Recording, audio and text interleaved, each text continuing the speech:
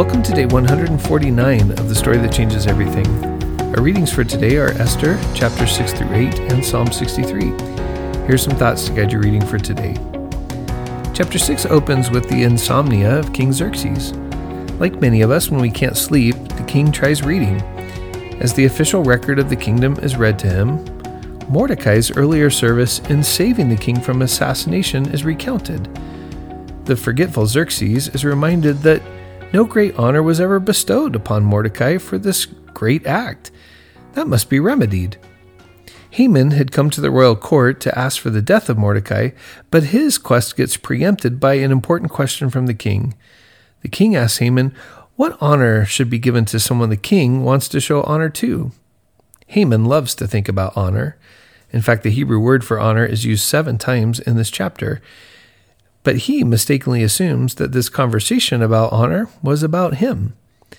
The king accepts Haman's plan for how the one the king favors should be honored.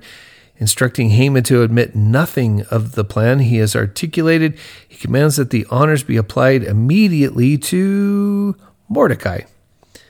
The sense of ironic reversal is powerful.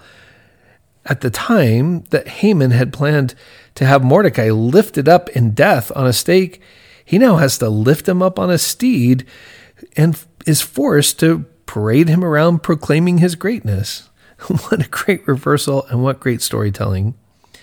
Just hours before, Haman had gathered his wife and friends around him to crow over his newly elevated position with the king and queen. Now that same group gathers to hear about his new shame. His associates perceive that there are forces at work beyond Haman's control. He may be up against forces that clearly favor Mordecai the Jew and are rallying against him. But before he could fully work through his issues, messengers came to take him to the final royal banquet. The second banquet Esther threw for the king and for Haman opens in chapter 7. It's time for Esther to finally make known her request to the king.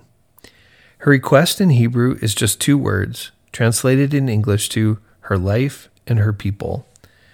Her people have been sold and are destined for destruction, massacre, and annihilation. Like David hearing Nathan's prophetic story, the king wants to know more about who is responsible for this terrible fate imposed upon her people. Of course, we know the answer, and she reveals it. It is Haman. The king's rage drives him from the banquet into the palace garden, the same place where he had been enraged with Vashti years before. Thus, with the king's enraged exit, Haman recognizes that his life is in serious trouble. His only hope is to seek mercy from Queen Esther. The king walks in just in time to see Haman's inappropriate posture toward Esther, which seals his fate. The honor Haman had planned for himself was given to Mordecai, and the death he had planned for Mordecai becomes his own tragic end. In addition to honor, Chapter 8 lets the reader know that all of Haman's possessions were given instead to Mordecai and Esther. But the law passed by Haman and sealed by Xerxes still remains. What is to be done? Esther approaches the king once again and begs for the king's mercy. The king responds favorably and gives to Mordecai the authority necessary to enact whatever law he thinks will reverse the effects of the previous command and ensure the security of the Jewish people. The new law essentially reverses the old by giving the Jews permission to defend themselves against any who might try to act toward them in violence sanctioned by Haman's law. The great reversal is now in effect.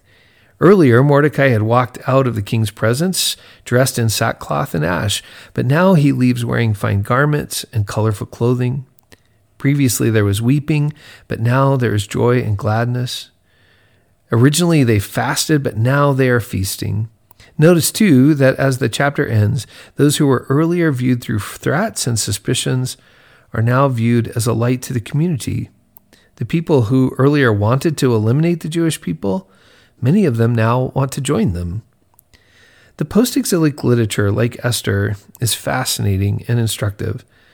God's people usually live in some kind of exile in an empire that requires the people to live creatively, with deep commitment, and with great faithfulness. In people like Esther and Mordecai, we see not only the challenges and risks that God's people face, but we also see the hope and joy available for those who live looking for the providential hand of God at work around them. The psalm for today, Psalm 63, opens with the line that the psalmist goes out searching for God.